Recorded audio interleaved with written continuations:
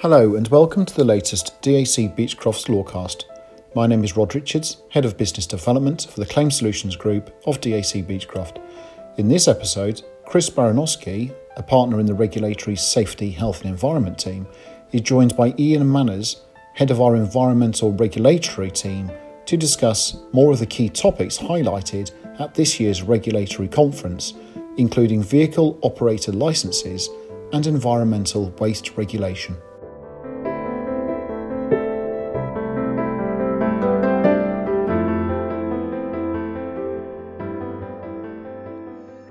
Hello and welcome to DAC Beechcroft's Lawcast.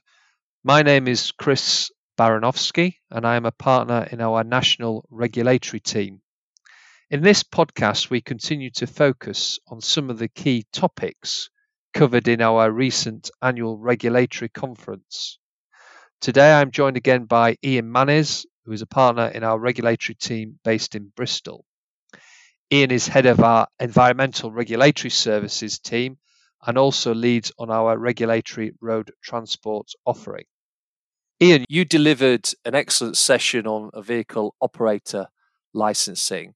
I just wondered if you could perhaps summarise some of the key risks to operators as you explained at the conference.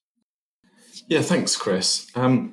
Well, what I would say is really the risk arises because this is certainly a less well understood area compared with organisations' awareness of, for example, some of their core health and safety responsibilities. And so I suppose it is in that lack of knowledge that the risk exists and understanding operators' duties, but also the potential outcomes that an operator could face if they are subject to a public inquiry. And so to explain, any organisation which uses a HGV or a PSV, that's a passenger services vehicle, needs an operator's licence. And different licence types exist for the type of use, and some organisations need transport managers as well. Licence holders and regulated individuals, and that includes professional drivers, must all comply with their responsibilities under the Goods Vehicles Licensing of Operators Act or the Public Passenger Vehicles Act. And within that area, traffic commissioners oversee the licensing system, and operators can be hauled in front of the traffic commissioner for a range of issues. And this could be safety inspection failings, poor vehicle maintenance, overloading of vehicles and tachograph offences. But what can start off as an isolated issue can quickly turn into an inquiry into the whole of the organisation's operation, looking at whether they continue to have safe systems, the necessary repute and financial standing to continue as an operator. And what we mentioned at conference is that traffic commissioners aren't afraid to use their powers to the fullest extent, and based on the latest data, licence revocations actually accounted for over 34% of regulatory sanctions. So in over a third of cases, the operator lost its licence. And clearly such a sanction would likely be catastrophic for many businesses, as their use of vehicles is going to be central to their operations. Yeah, that certainly sounds like very serious implications potentially for them. And what do you think are going to be some of the main issues in the future for vehicle operators? Well, I think there's two aspects to this. We're going to see much less tolerance where common failings come before the commissioners and where there's already a wealth of guidance and awareness of the issue. The two examples we gave at conference were bridge strikes and brake testing failings, and the former because it's just happening way too much, about 5 a day on average, and it's suggestive of an operator's general lack of planning and management. And the latter because we've seen many cases, high-profile and tragic cases where poor brake maintenance has been an issue, and that's resulted in some catastrophic outcomes, unfortunately. And so operators can expect the most severe sanctions, in my view, for these sorts of failings. And the second aspect is probably a more formalised process for public inquiries.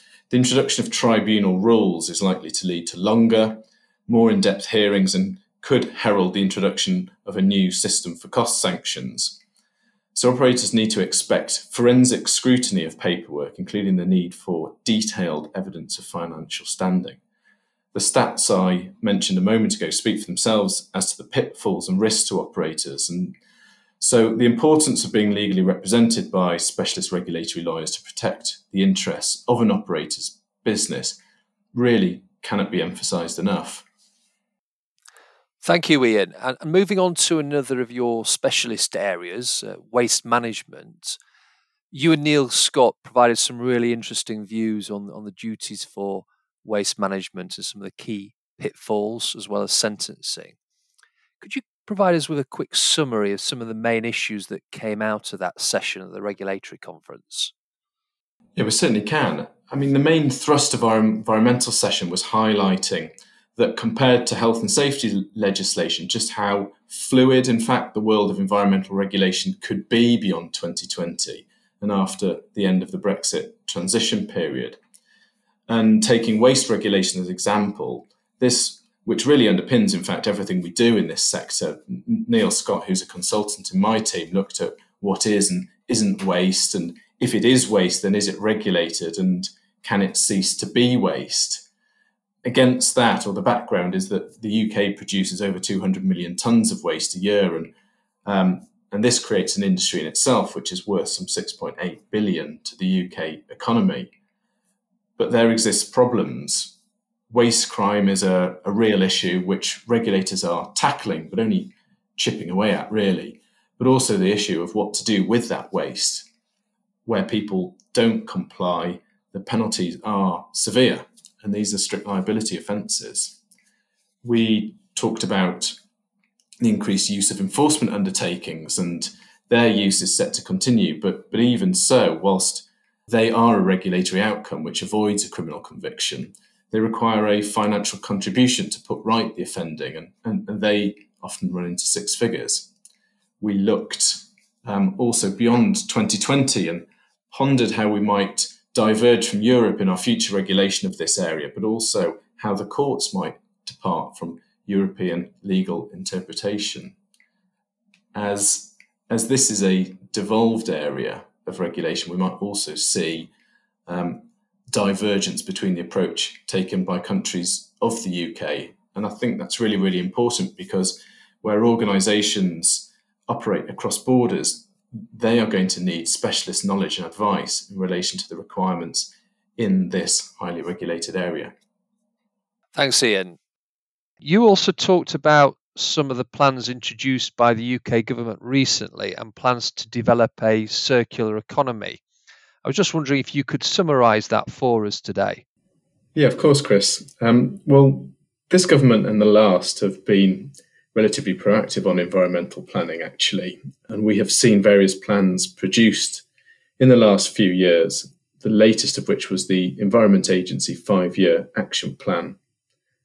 But before that, the government's 25-year plan for the environment was published in 2018, and that plan's key aims cover waste reduction, and in particular the phasing out of avoidable plastic waste, new targets for recycling, the targeting of waste crime, which in fact the Environment Agency is also seriously targeting with year-on-year published reduction targets, and also associated aims relating to the reduction and prevention of marine pollution. And then following on from the government's plans, in December 2018, DEFRA published its strategy for tackling waste. And in that plan, we see the introduction of a key phrase, which is likely to be much used moving forwards. And the phrase which I'm talking about is that of the circular economy.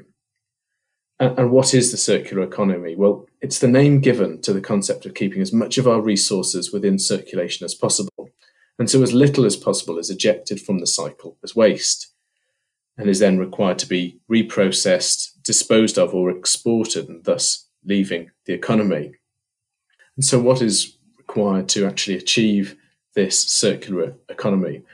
Well, some of the main headlines are these. We've all heard of reduce, reuse, and recycle, and we will no doubt see efforts to double down on that, but certainly with industry playing a much bigger role to develop new technologies and and adopt new practices to keep resources in use and for longer. And aligned to that will be to significantly reduce our reliance on single-use plastics. The Single-Use Plastics Directive was adopted by the EU in May 2019 and is therefore clearly directly applicable to the UK, but it will be interesting to monitor how the UK government will continue to take this forwards. And finally, it's acknowledged that significant further efforts are required to tackle the problem of packaging waste. And the Environment Agency have targeted taking regulatory action in relation to waste offences relating to the recycling of packaging against a number of well-known organisations this year. Ian, thank you for your time and that very detailed analysis of the key issues in those areas. I hope you have all found this episode useful, and we hope you will join us for our next podcast, which is scheduled for February. If there are any areas you would like us to cover in future podcasts, do let us know. If you'd like to be added to our mailing list, let us know by sending an email to that's SHE, at dacbeechcroft.com. Thank you very much for listening.